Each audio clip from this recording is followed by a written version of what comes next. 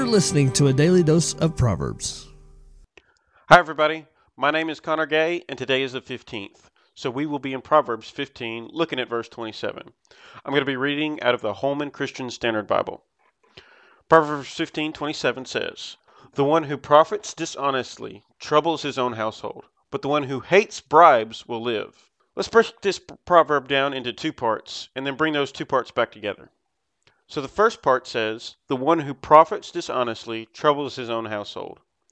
So what this first part of this proverb is saying is that if you are someone who lacks integrity, earns their money through shrewd deals or shady dealings and backroom agreements, you're going to bring troubles to your own households.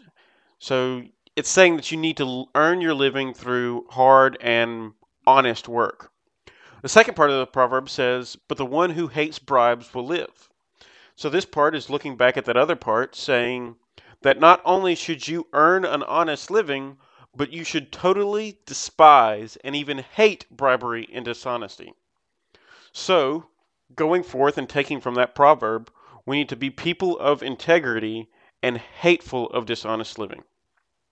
Let's pray. Dear Lord, we thank you for this day that you've given us. We thank you for the scriptures and the proverbs that you've given to lead and direct our lives.